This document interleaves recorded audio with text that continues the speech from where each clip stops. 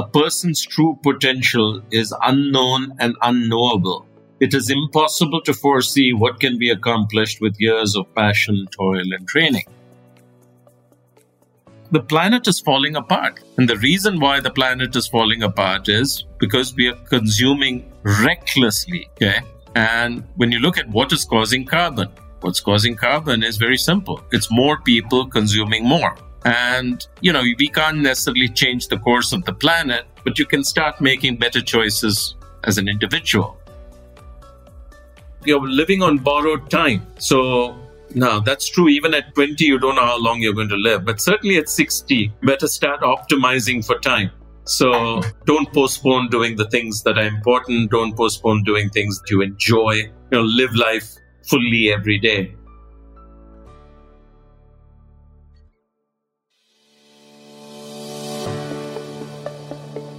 Hey, my dear listeners, Inspire Someone today is back with yet another inspirer. All of us, those who have been to the business schools, have learned of what is called as S-curves. S-curves, where organizations are told to reinvent themselves to get on to more market share by following the S-curve.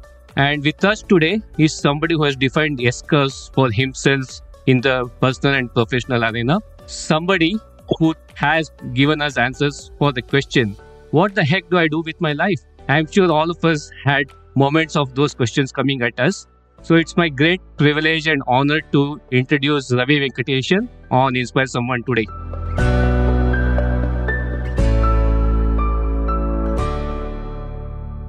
Ravi, welcome to IST. Hey, Srikanth, I'm delighted to be in conversation with you. Thank you.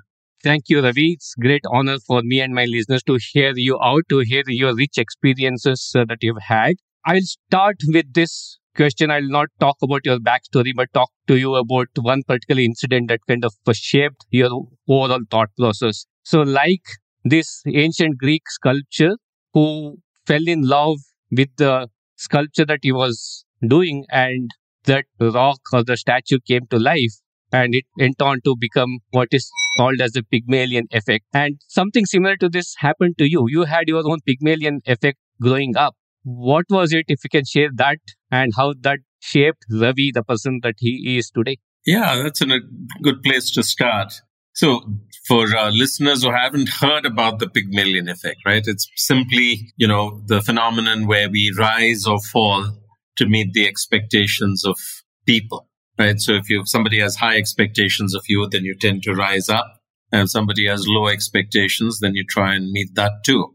So I think this is a very, very powerful effect in all our lives. And certainly it's been transformational for me. And perhaps the incident you're referring to is the one from my childhood. Yeah, I had a very difficult start in life, in the sense I was very mediocre in everything, sports, academics, in my social skills. I was introverted, lacking self-confidence, etc., all the way till about sixth standard. And then I had a fantastic teacher who I'll never forget, Mrs. Malhotra, and she was in Chandigarh where I was studying. And one day she said, "Oh, Ravi, I think you're going to be a great scientist." And not only did she tell me, she told everybody. And Srikanth, the thing is, at that point, there was no evidence at all that I was going to be great at anything, let alone science. But, I was young and I wanted to not disappoint her. So I started studying really hard and miraculously started doing better and better, give it better and better marks and grades.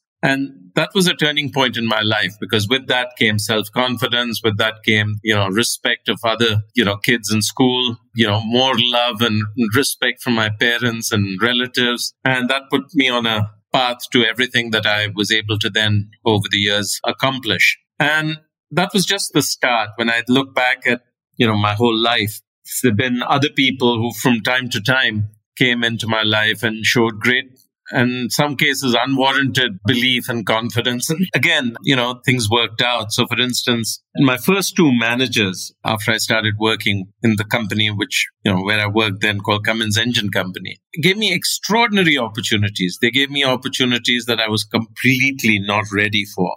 So at 28, I was running a huge factory in Charleston, South Carolina. At 32, I came back to India and I became managing director of a very large joint venture with Tata Motors. And I was completely not ready for these experiences, but somebody believed I would do okay. And I worked damn hard to make sure I didn't let them down. And it worked out. Then later, it was even stranger. I had an opportunity to interview with Microsoft, and Bill Gates was on the interview list. And that's the only reason I even showed up for the interview. And I told Bill very frankly, look, Bill, the least qualified person for this job being Microsoft India, because I don't even do email. The only reason I came is because I'll get to see you. So he laughed and he said, well, I hope you learn quickly. But they gave me the job and I tried to again do as best as I could. Then years later, Raghuram Rajan asked me to be chairman of Bank of Baroda. Again, nothing would have said I'm suited for that. So this Pygmalion effect has been a huge part of my life, personally, professional success story. My wife, for instance, has been an enormous pillar of support for all these big risks I took from time to time. And she never doubted I would make a success of it. I think I'm very lucky. Not everybody has people who have, this sort of faith in what they will be able to accomplish. And I just wish more people were as lucky. And in itself is a great story out there that how one positive stroke like that can transform an individual, be it personally or professionally. Totally. And therefore, look, the only thing you can do is show confidence in other people. In fact, I begin my book, which is called What the Heck Do I Do with My Life, as you said, with a quote here. It's by Carol Dweck, the psychologist, and she's written that growth mindset stuff. And it starts by the saying, a person's true potential is unknown and unknowable. It is impossible to foresee what can be accomplished with years of passion, toil, and training. So we all have incredible potential, but a little bit of encouragement and confidence and belief from a few others around us goes a long way in achieving that. Absolutely. And Ravi, along that time, you did take on multiple roles. You did mention about your stint at Microsoft, your stint at Bank of Baroda, and you also started off at Cummins, right? So from a manufacturing setup to information technology in the form of Microsoft to a bank, and now successfully leading social enterprises. How did you prepare for each of these roles in completely different sectors, segments, and prepare yourself to do well in each of these? Yeah. Well, one thing is I never planned all this. Okay.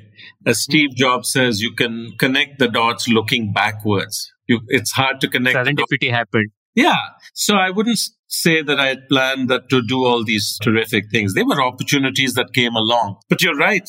In some ways, I had prepared, not exactly for these things, but I'd prepared. That's what I write about a lot in my book. The point I make in my book is, look, whatever I've done seems kind of pretty exceptional today. But it's going to become more and more the norm as we go forward because the world is becoming more unstable, much more fluid. And therefore, many of us are going to have to make many more such transitions. All of us are going to sooner rather than later become self-employed or an entrepreneur, etc., etc. So my whole book is devoted to answering your question. So the short answer to your question is go read the book, dear listener. But to elaborate or unpack that a bit, I talk about the importance of things like, this certain mindset, like the growth mindset, certain skills, like learning agility or entrepreneurial mindset, etc. I talk about the importance of building your networks, the importance of mentors, the importance of cultivating intentionally a personal reputation. So these things you have to do, and they're called the intangible assets. And the importance of these intangible assets, Shrikant, is that they make you more portable. Okay, so you can actually go from place to place, from opportunity to opportunity in a very, very seamless way if you've built the right mindset, right skills, right reputation, etc. And I think I did a better job than many people. And what happened as a result was opportunities came to me. I never went out looking for them. And this is a key point. I think it is completely a failing strategy to go out chasing opportunities, applying for jobs. What you want to do is work on these things I talked about and attract opportunities to you. Employers should come chasing you. Venture capitalists should come, investors should come chasing you, etc., rather than the other way. So all the roles I got and took on over time are things that came into my life, not things that I made happen or chased down. So, the short answer is go work on accomplishing great things, take on new big challenges every few years, use these crucible experiences to build your skills, build your professional reputation, intentionally work on expanding your networks. And if you do these things, then you're going to be pretty good shape, and amazing opportunities which you cannot even dream of will come into your life. Sure. We will definitely devote some time on the book that you have written, Ravi. Again, I'll go back to this point of you playing your role in multiple industries, multiple spectrums. What were the challenges of operating in each of them, manufacturing to IT to banking? Where do you see as challenges as a professional taking on these roles? And did you have any self-doubt at any point of time? So the answer to the second question is absolutely. You always have anxieties, fears of failure, self-doubt, all these things. But one of my favorite quotes is that courage is not the absence of fear or self-doubt. It is the ability to operate despite it. So, it's human to have anxieties and self-doubt and fear. But, you put it away and keep going. And usually things work out. But you can say, oh, wow, it's so different, manufacturing to IT to social sector to banking or whatever. And yeah, they're very different. But the common denominator across all these is people. Okay. And the central challenge in any of these businesses is getting people to work together behind common objectives. And in every situation, you have people who have the power. And you want to make sure that the people with power and influence supporting you in achieving these objectives. So in a sense, different as the playing fields are, there is more in common than differences. You know what I'm saying? Yeah. So it's a lot about, hey, in each situation, strategy and what you need to do and all is actually simple. The central challenge is how do you get everybody working together behind what needs to be done? Okay. And I became reasonably good at putting together good teams that were able to accomplish a lot. I became reasonably good at aligning stakeholders who had the power and influence to make things happen or prevent them from happening, to support what we needed to accomplish. And then you need a pretty good dose of good luck. And, that's how it all worked out. So I approach everything from a people lens. Okay. What needs to be done? And how do you align people behind it? And to a very large extent, did educational background or your experience working in the US play a role in you succeeding in these roles, or was it more of a mindset? No, that's a super question if you unpeel it a bit. I think the important thing is what are called crucible experiences.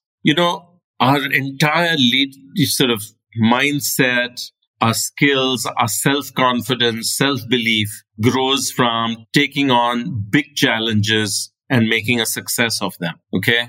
And so when I look back, what were the crucible experiences? One of them was leaving home when I was 17 to go to IIT, live in a hostel. Suddenly I was encountering people who were 10 times as smart as me. And so I had to somehow work harder to, keep pace with them. That was a tough crucible experience. It was very good for me. Then I went to the US, this typical graduate student immigrant journey. I was there for 12 years and making a success of yourself in a new country, new society. That teaches you many things. You grow in your abilities, your self-confidence, making shifts like going from being an engineer to running a large organization. Again, you have to learn things, moving from industry to industry. So each of these big challenges tends to make you grow profoundly in your abilities, your mindset, your self-confidence, your networks, etc. And that's what I encourage people to do. So, last few years, you've got lots of people trying to always, be on the move. So they quit and look for a 70% increase to do the same thing at another company. In the short run, this may pay off. Okay, financially, it may pay off because you're moving your compensation very quickly. But very soon, you're going to hit a plateau. If you look back at anybody who's achieved significant success professionally, you'll find that their graph is step functions, big steps after every few years. Okay. So you take on a new challenge, you spend a few years making a success of it, and then you take on the next challenge. The people who continuously on the move are like rolling stones that gather no moss. Sooner or later, they'll run out of juice. So very true. And along the process, I'm sure you had your own encounters of challenges or failures. Sure. How did you deal with it? What mindset did you adapt to embrace some of these challenges? Or if you can give examples of working as a board member at Infosys. And I know at that point of time when you took over Infosys, it wasn't the best of the times. How did you deal with those kind of situations? See, this idea of, you use the word failure. I think failure is a very powerful word, and it's actually a toxic word. Okay. The only failure in life is giving up. Okay. Everything else is just a challenge. It's a setback. And it's an integral part of your life's journey. Okay, the only time when you're not going to have challenges or setbacks is when you're dead. Okay, so along the way, I've had plenty of setbacks in every role. Okay, but what you do is you get up, you dust yourself off and keep going. And usually, if you're smart, you'll ask yourself, what did I learn from that? And how do I not make the same mistake again? How do I make new mistakes? So it's not just Infosys. At Microsoft, at BOB, at my current role, I've made mistakes. I've had plenty of disappointments and setbacks. But, you just tenaciously keep going, and then suddenly people are applauding because it's a success. So I think that's really important. And the central thing about growth mindset is that you see setbacks and challenges as an inevitable and integral part of learning. And I give the example of a child learning to walk for the first time, age 2. You try to stand up and you fall. Then you stand up and then you take 1-2 steps, then you fall. You get up again, then you manage to do 5 steps. And pretty soon you're running. If the first time you fall, you say, oh, this is a failure, and you give up, you're never going to walk. Okay. So children seem to not think about things as failure. They just see it as learning, and you have a good time at it. I think we need to retain that childlike attitude towards all these things. Oh, that's very well said, and a right phrase to use, not failures, but learnings, opportunities. Yeah, very rarely is it a failure. So Ravi, the famous Eduardo de Bono had this famous 6 thinking hats. Now, I would want you to wear a different hat, which is Ravi, the author. Yeah. And we did touch upon what the heck do I do with my life, your latest bestseller. We would want you to talk a little more about it, peel the onion of this particular book, particularly on areas that you have mentioned in the book around a portfolio life, how AI is going to play the root over the next few years, and much, much more. I want people to get back to reading. So, I'm going to say, read the book. And one of the things that when I was writing this book, you have as a writer, you say, what would success looks like? And I wanted as many people to be able to read this as possible. So we kept the price really low. We priced it at $2.95 on Amazon. It's even less. So that anybody who can afford a cup of tea or coffee should be able to afford the book. Okay. And those who don't like reading, there's an Audible version. So I'm going to say, if anything of what we have discussed is interesting, invest 250 rupees and go read it. But what is the central idea of the book? The central idea of the book is, look, we're living in an extraordinary time. Never in human history have we been in such a moment. It is best characterized by extreme change. The world is going to change more in this century, 21st century, than in all of human history. In all the previous 10,000 years, we have not seen so much change. And why this is happening is because we are in a perfect storm, which is created by the convergence of multiple forces, right? Technology, you talked about AI and fourth industrial revolution. That's propelling a set of changes. We've got, on the other hand, the backlash of planet Earth, climate change, mass extinction, all that. Then you've got demographics changing because human beings on average are living much longer, and that has its consequences. Then you're seeing people's ideas and views about everything beginning to change. So you see the global world order is collapsing. So now it's a multipolar world with China, US, Russia all competing for power and influence, and then other countries like India, etc., navigating their own path in between. You have very different ideas about, for instance, what sort of country do we want? Do we want democracy or do we want nationalism?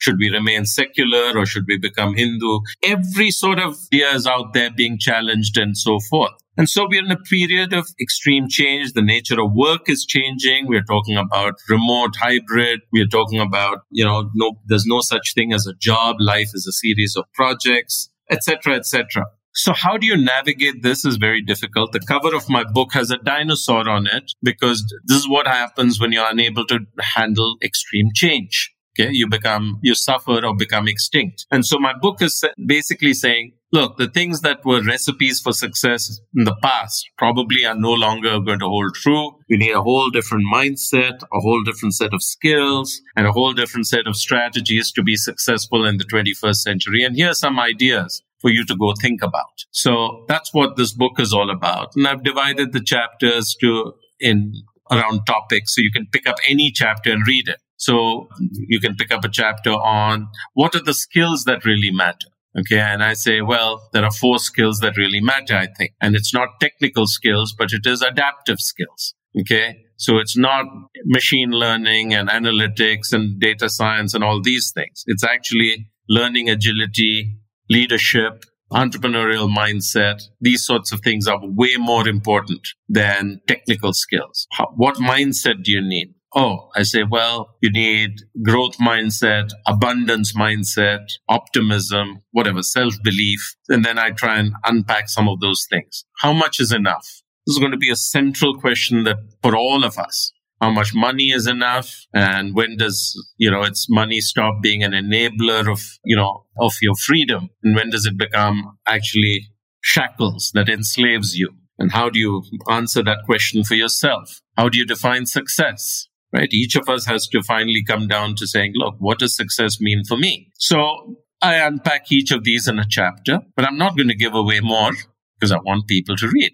Absolutely. I second that. And I will definitely leave the link in the show notes for people to pick it up for a copy on Google. While Ravi did mention that he'll not speak more about the book, but I definitely want to ask 2 elements from that book because I read that and I find it really, really interesting. And I'm sure a lot of our listeners would benefit getting a take from you on these 2 elements. One is you mentioned something around having a personal board. I definitely see a lot of value in this. I have been practicing that to myself. Maybe for the benefit of the listeners, you can dwell a little more on the personal board. And the second element, what caught my attention is your thinking around minimalism. It is not about being frugal, but it is about we caring for our environment by practicing minimalism. If you can just briefly touch upon these 2 elements, Ravi. Sure. Okay, so look, we all know about companies and organizations that have boards of directors, right? What is the purpose of a board of directors? It's to make sure that the institution is successful. And when the CEO or management needs advice on something, there are a set of people with diverse experience you can go to and they'll share their views so that you can avoid making really bad mistakes. So that's the purpose of boards in companies. So I say that, look, apply the same thing to your own life. We're all going to go through this period of incredible change and you can make some really dumb mistakes, which can be quite catastrophic. Okay. For instance, there's this opportunity, there's this new job. It sounds really exciting. Should I take it?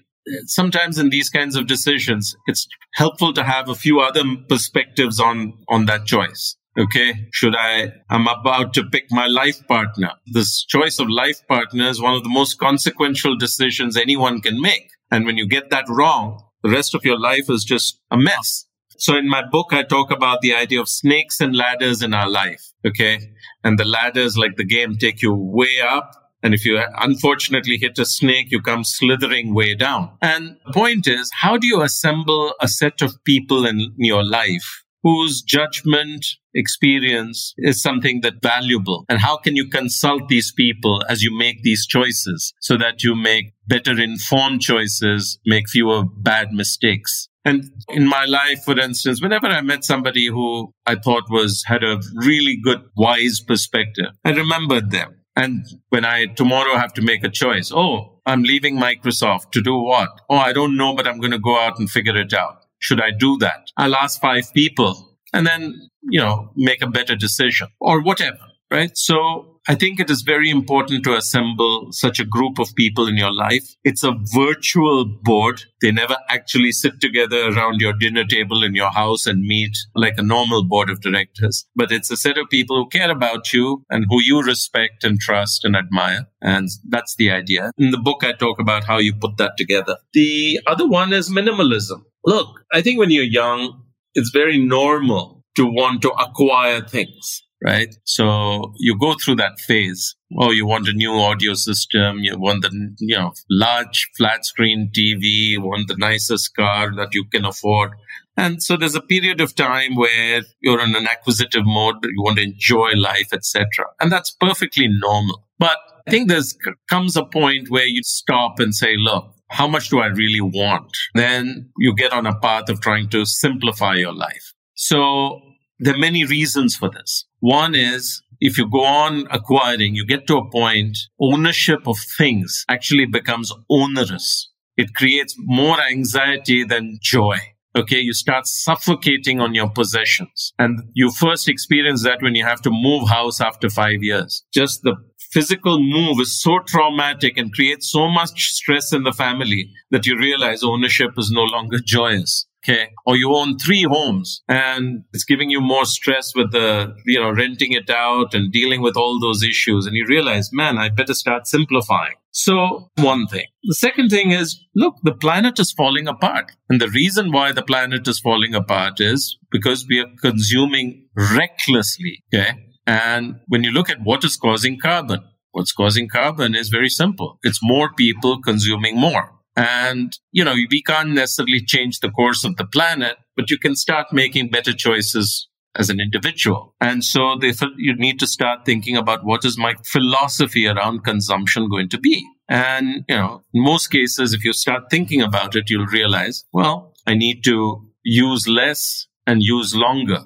So today, the problem is we're constantly in a mode of a throwaway economy where you're buying things, throwing them away quickly, or upgrading, etc. And you're creating this enormous ecological footprint. And we don't think about it, but you should. So you should think about buying from Amazon, how much packaging comes with that, or ordering food from Swiggy and Zomato, and look at, again, the packaging and wrapping that comes with that, and all the footprint of the motorcycle guy who comes around. Think about these things. If you think for a minute, you'll start making different decisions, okay? And you'll start feeling better about yourself. I think we have given our listeners a food for thought on the question of what the heck do I do with my life? With that, we'll move on to the next segment of our conversation. Ravi, this is called as the Power of 3 round, wherein I'll ask you a set of questions and expect 3 sharp answers for each of these questions. 3 sharp answers? Oh my, it's a bit much. So if we are ready, we'll get started with the Power of 3 round. Go for it. Great. The first of the Power of 3 round, 3 routines that is unique to Ravi Venkatesan. Look, I don't think there's anything unique to my routine. I think there's some things that I do that are kind of interesting. Mm-hmm. So about 5 years ago, I bought myself a computer desk treadmill. Okay. One of those things where there's a stable desk and there's a treadmill attached. And I spend most of my working hours at that. I do most of my calls, this sort of a coding on standing on that treadmill. I do all my typing, email, etc. on it because I like to get to 12,000 steps every day. Particularly during COVID, that was really useful. So I do most things and people are amused because I'll be on a call, walking, eating or drinking coffee and talking and typing at the same time. That's kind of funny. So a second routine that is important to me is planning. I really constantly prioritize and plan my time. So on a Sunday evening, I'll look at what do I want to accomplish next week. I'll go through the Stephen Covey 2x2 important in matrix and make a list of personally, what do I need to get done this week? Professionally, what do I need to get done this week? And I try to get to Saturday having struck off most things. I start every day, every morning first thing I do is make a list of what do I need to accomplish today. I get that done. Even for the year. So I use OKRs, objectives and key results for, planning what I want to achieve this year personally and professionally. So planning, prioritizing is a routine I do. And a third routine, which I enjoy a lot, is at the end of every day, I sit down with a glass of red wine and I listen to music and I read, I unwind, and it's a ritual. I don't miss too many days. And it's a time of the day which I really enjoy, very precious. Usually I'm by myself. Very nice set of routines there. Well, this has to be the question that has to be asked of you, which is 3 book recommendations. Well, that's easy. The first one is, what the heck do I do with my life? Outside of that, I would say 2 or 3 books which have made a big difference to me. One was, again, Stephen Covey's 7 Habits of Highly Influential People. It came out 35 years ago, but it is timeless. I think everybody can benefit from reading that.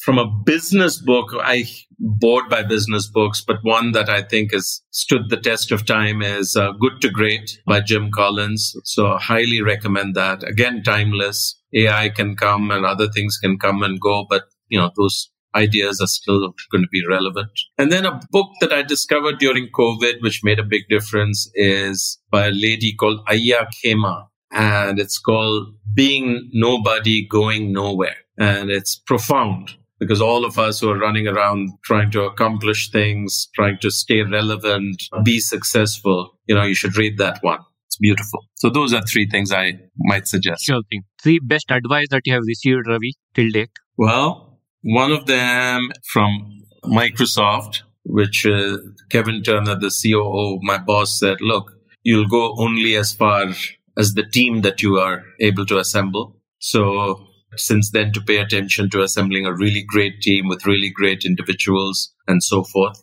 The second one is a piece of advice that I learned from Mr. Narayan Murthy. Said you must learn to disagree without becoming disagreeable. And you must encourage people to disagree with you without becoming disagreeable. So I like that. A third piece of advice I got was something that goes back to Wayne Gretzky. He says, you'll miss 100% of the shots you don't take. So in life, you should keep trying. And even if not everything works out, you'll achieve more than you would if you don't try. So those are 3 good pieces of advice, I think. Pieces of advice there. You have been a prolific learner yourself. What are 3 practices that you take to keep learning from different sources? The first thing I would say is try and shut down all social media, television, and all this stuff. It's mostly garbage and it's highly addictive. It's full of false information, news, and random opinions. It's the biggest drainer of time and distraction and leaves you feeling upset about the world. So if you want to learn, at least stop the bad stuff. So that's really important.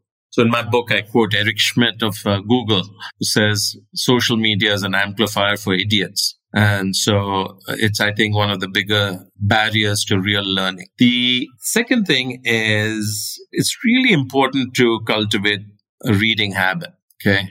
Of course, we each learn differently. Some of us are better by learning through conversation. Some of us enjoy learning more by watching, a TED video or something, a YouTube video. But still, I think the reading habit is very important and it's not going to go away. And I recently learned of a great app. It's an e-reader called Libby. Basically, it's a free online library of all sorts of books. So that's a good one. I would say pay for your news. So subscribe to decent magazines and newspapers because you get what you pay for.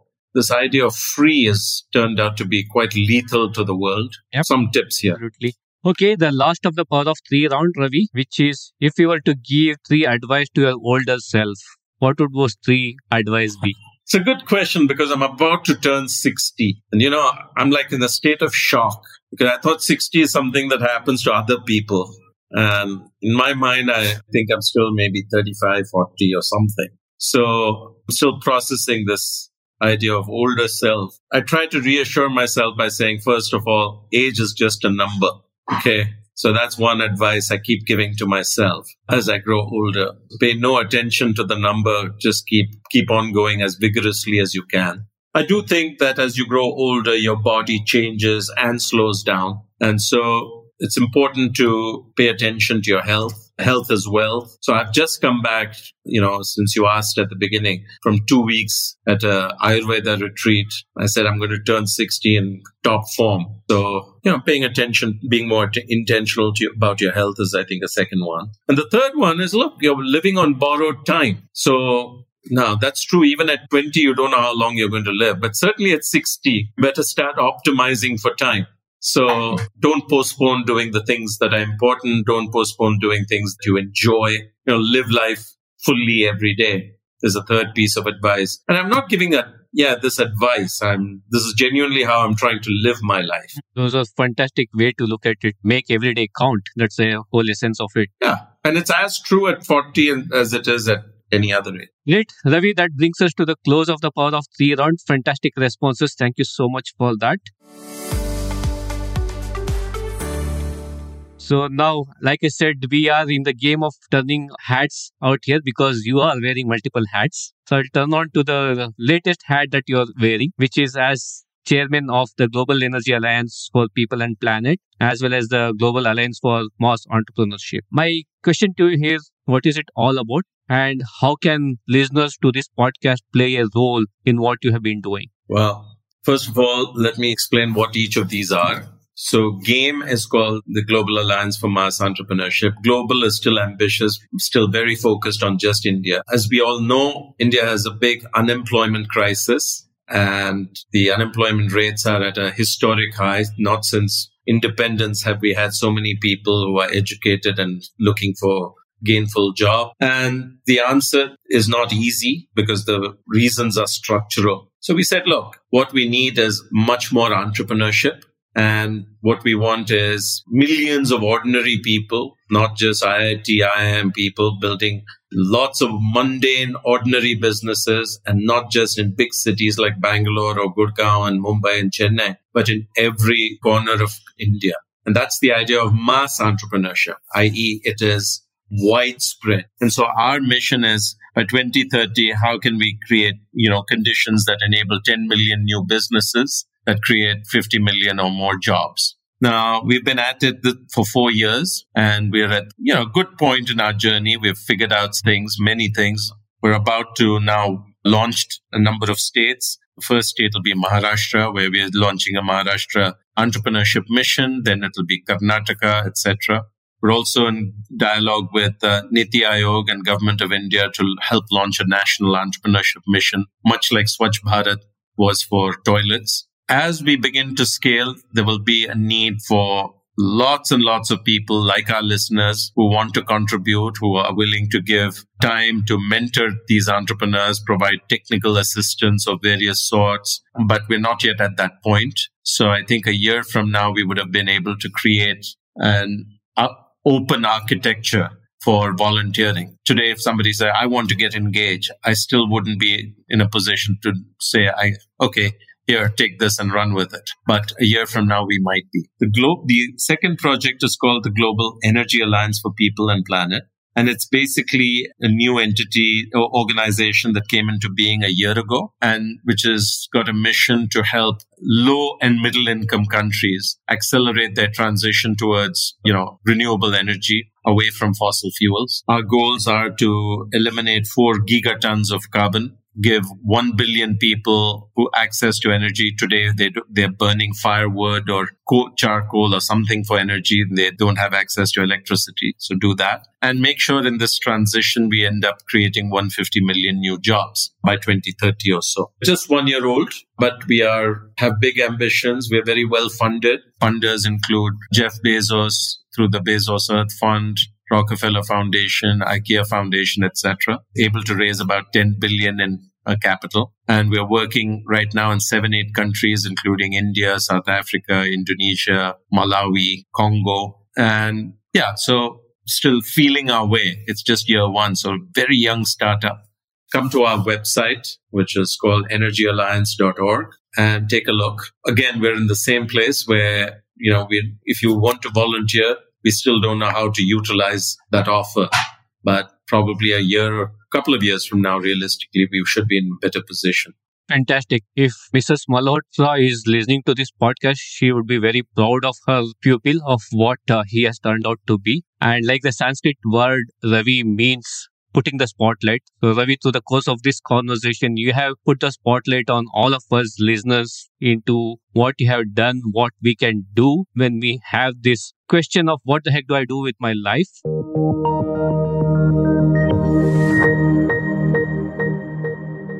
What a great conversation that was with Ravi. He shared how skills, mindsets, reputation can help you stay relevant during times of extreme change. He stressed upon investing in people, choosing the right networks, having mentors, building teams that work together for a shared purpose, assembling a virtual board of people in your life who can guide your decisions, and so on. What stood out for me in the piece was the reference to the Pygmalion effect at the beginning of the conversation. And I think that is something valuable to know more about and how to make it work. According to the Pygmalion effect or the Rosenthal experiment, higher expectations usually lead to higher performance.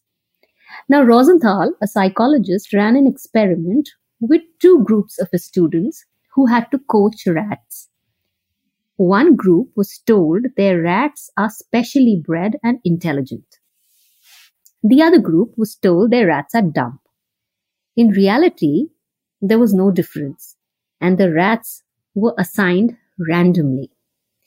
Yet, surprisingly, later, the smart rats outperformed the dumb ones.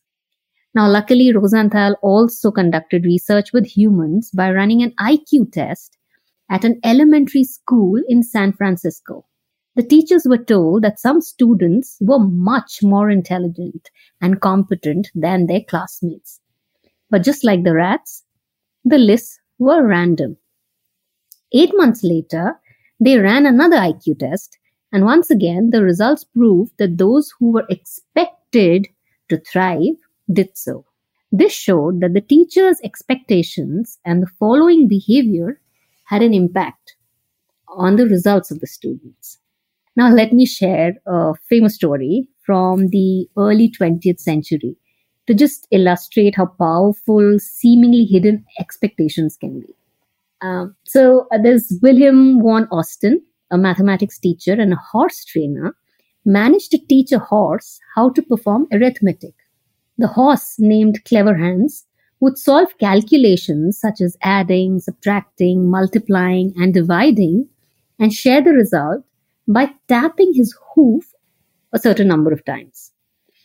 Questions could be asked, orally or in written form, and Clever Hans was right 90% of this time.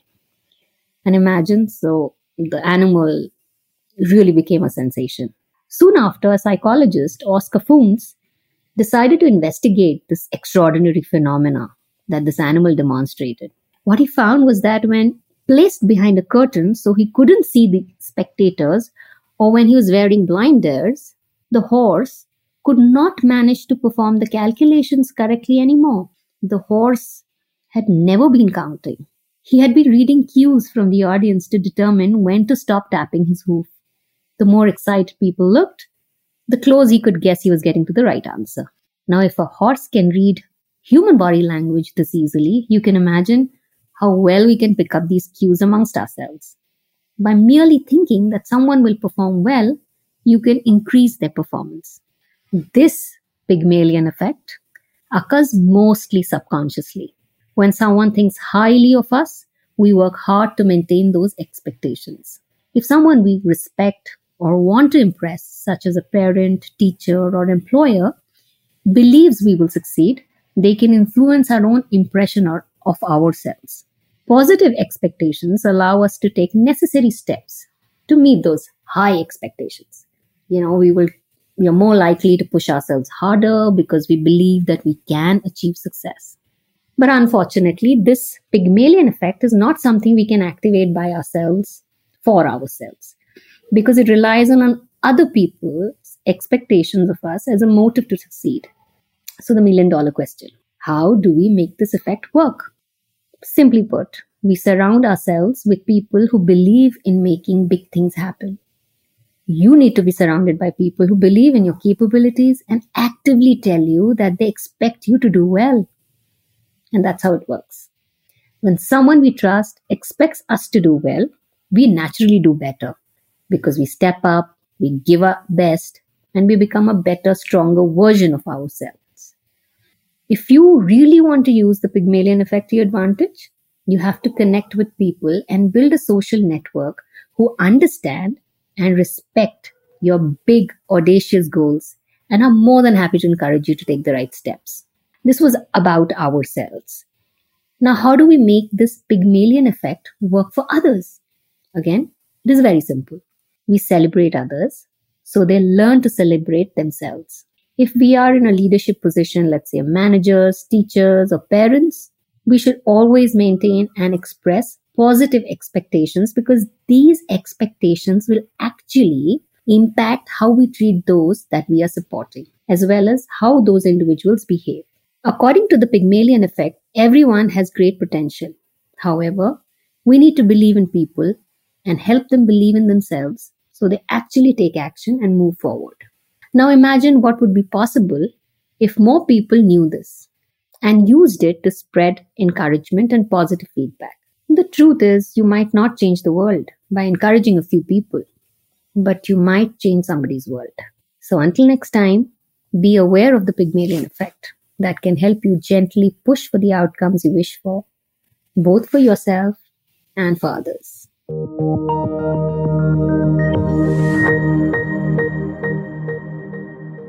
Before we sign off, this show is all about creating ripples of inspiration. What is Ravi's Inspire Someone Today message for all the listeners? Well, it's a good question because it's the beginning of a year.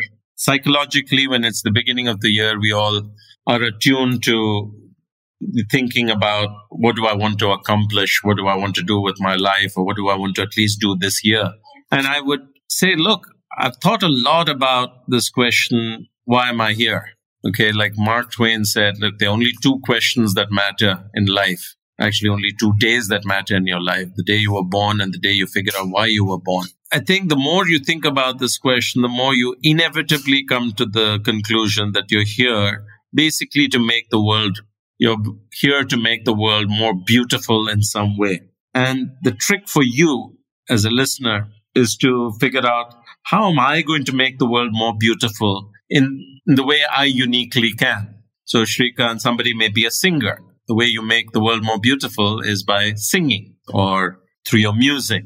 Somebody else is a painter or a poet. You'll leave the world more beautiful through that unique quality. So you have to ask yourself, look, what has the universe given me as my unique gift? And how do I utilize that to make the world slightly more beautiful and bearable than it is? And I'd say, go think about that and come to your own answer and act on. There we go. Bring on your unique gifts and make the world a better place. On that note, Ravi Venkatesan, thank you so much for taking time and sharing your life story, life journey, and those wonderful nuggets of wisdom. Wishing you a fantastic 2023 and beyond. Yeah, Happy New Year to you and to all our wonderful listeners who've tuned in. Thank you for listening into today's edition of Inspire Someone Today. It's been a privilege to bring in these conversations. If you like this episode and have any feedback or comments, do mail me at inspiresomeonetodaypodcast@gmail.com. Inspiring someone is like creating ripples around us. If you like what to listen, feel free to share them and let's create ripples of inspiration. Do not forget to follow me on my Instagram handle @InspireSomeoneTodayPodcast for all the latest updates. This is Shrikant, your host, signing off, and until next time, keep inspiring.